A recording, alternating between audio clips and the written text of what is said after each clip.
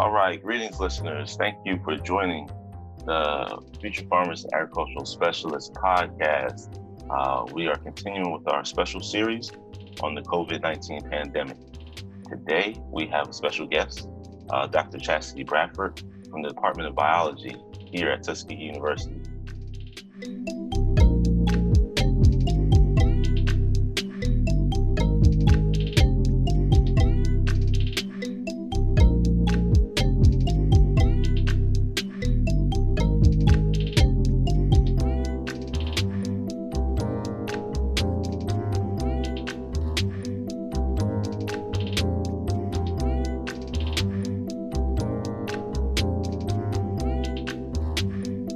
This podcast is brought to you by Tuskegee University's College of Agriculture, Environment, and Nutrition Sciences, Tuskegee University Cooperative Extension Program, and Anchor FM. We're currently available on many platforms, including Apple Podcasts, Breaker Audio, Google Podcasts, Pocket Casts, Spotify, and Radio Public. I am, as he mentioned, Dr. Chastity Bradford. I'm an associate professor in the Department of Biology at Tuskegee University. I'm one of the tenured faculty here, and I'm also an American Heart Association facilitator. I have studied hypertension for approximately 17 years. I was trained at the University of Alabama, Birmingham. I was an administrator at the University of Texas in El Paso, and I did my postdoc at the University of Florida, where I really continued to study hypertension. I've been at Tuskegee University for 7 years, and I actually live here in the community, and I've been working in the community to facilitate health promotion and to really reduce blood pressure control, to have blood pressure control and address obesity in our community.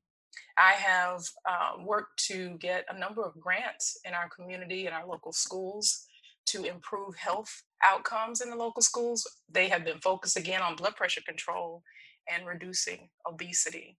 I train a number of PhD students, master's students, undergraduates, and our focus has been hypertension and the damage that it can cause to certain organs in the body. Our research has focused on various components of the systems that actually control blood pressure, and it's surprising and interesting to note that one of those components that controls our blood pressure is now in the main news, and it's what we call kind of an entryway for this virus to get into our system. One of the things that I'd like to ask you about is the high-risk groups. There's a lot of anxiety and paranoia about COVID-19, and maybe not as much of a good understanding of who is at risk for contracting the virus that leads to the disease. Could you address the high-risk groups for us? First of all, let me start by saying that people of all ages are affected by coronavirus. And those who tend to develop severe complications usually have these pre-existing conditions, and that puts them in what we consider high-risk groups. And so the high-risk groups currently are those who have heart disease, those who have diabetes, those who may have high blood pressure. It's also called hypertension, those who may have had a previous stroke, and those who are what we call elderly patients. And so these have typically been what we consider the high-risk groups. The other thing to note is that there are those who have what we call comorbidities, and they also are in the high-risk groups as well. So you mentioned comorbidity. Could you explain to our audience what comorbidity is? Yes, a comorbidity is basically two chronic conditions. It's as if a person has hypertension and obesity, or if a person is diabetic and they're obese, or if a person has hypertension and diabetes. So comorbid conditions just means that you have two chronic conditions. And it's not unusual for people in the United States and worldwide to have comorbid conditions. Cardiovascular disease is actually the leading cause of death in the United States and worldwide.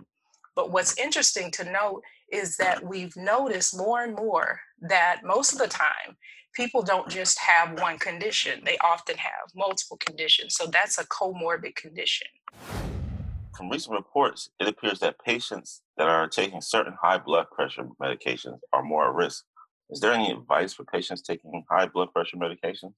So yes, I wanted to clarify something first though. So it appears that people who are taking high blood pressure medications or medications for their hypertension seem to be more at risk, but we have to remember that this is all new. And so as the information is coming out, people are just kind of putting it out there for the communities to learn more about it. And so we don't have definitive answers about whether or not those who are taking certain blood pressure medications are more at risk than others that may be taking a different type of blood pressure medications. But what we do know is that those who have high blood pressure or comorbid conditions are definitely more at risk. But the advice that is given now for those patients who are taking high blood pressure medication is do not listen to some of the advice that you see in the news that's telling you to stop taking your high blood pressure medication because you may be at more risk for contracting this virus. The reality is you should not stop taking your high blood pressure medication because that puts you more at risk for a heart attack or a stroke. So your blood pressure needs to be controlled. And so the advice that I would give to patients who are currently taking blood pressure medication would be to continue to follow your treatment plan. Do not change your treatment plan. Without talking to your doctor, don't change your plan. Continue your medication. If you are a diabetic patient or one who has a comorbid condition with hypertension and diabetes, make sure that you have 2 weeks supply of your medication. And if you feel sick for any reason, give your doctor or your physician a phone call. Dr. Bradford, is there anything else that you would like to share with the audience before we sign out? Yes, I want to remind our audience, I talked a lot about taking care of your heart. It is very critical that we take care of our heart. But what's also important too is not only that you take care of your heart, but you take care of yourself and take care of your family and reach out, make phone calls to your friends. Of course, we have to continue to social distance, but in that, we can't forget that we're still human, that we're still social. And although we're supposed to distance ourselves and we're supposed to isolate ourselves, you can still make phone calls. You can still connect to people on social media. And that is an important part of who we are and in taking care of ourselves. The other thing that I want you to do is to make sure that you go outside and make sure that you're getting some sun. That's very important that you get vitamin D. You go outside, get some sun, get some exercise, walk around your home. You can walk around your home. You can dance. Anything that's going to get your heart rate going up in a healthy way, make sure that you're doing that to take care of yourself. So not only should you take care of your heart, but in doing that, find ways to take care of yourself. Again, Dr. Bradford, I would like to thank you on behalf of Tuskegee University and Tuskegee University Cooperative Extension for helping us continue our legacy of taking our expertise academically and extending it to the communities that surround us. Once again, this is Raymon Shange signing off. Be safe, be aware, and be resilient. Thank you, and stay tuned for our next podcast where we'll be dealing with student issues.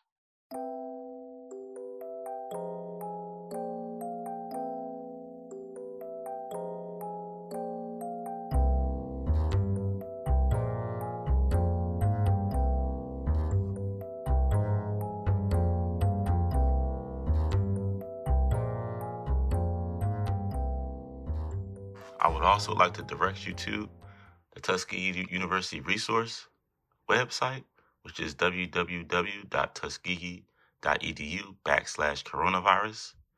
You should also look at Alabama Department of Public Health's website or whatever website for the Department of Public Health for whatever state or country you may be in, and also the CDC website for coronavirus. Information is consistently updated, and you can bet that this is the most current and most factual information. But stay tuned as we learn things new every day.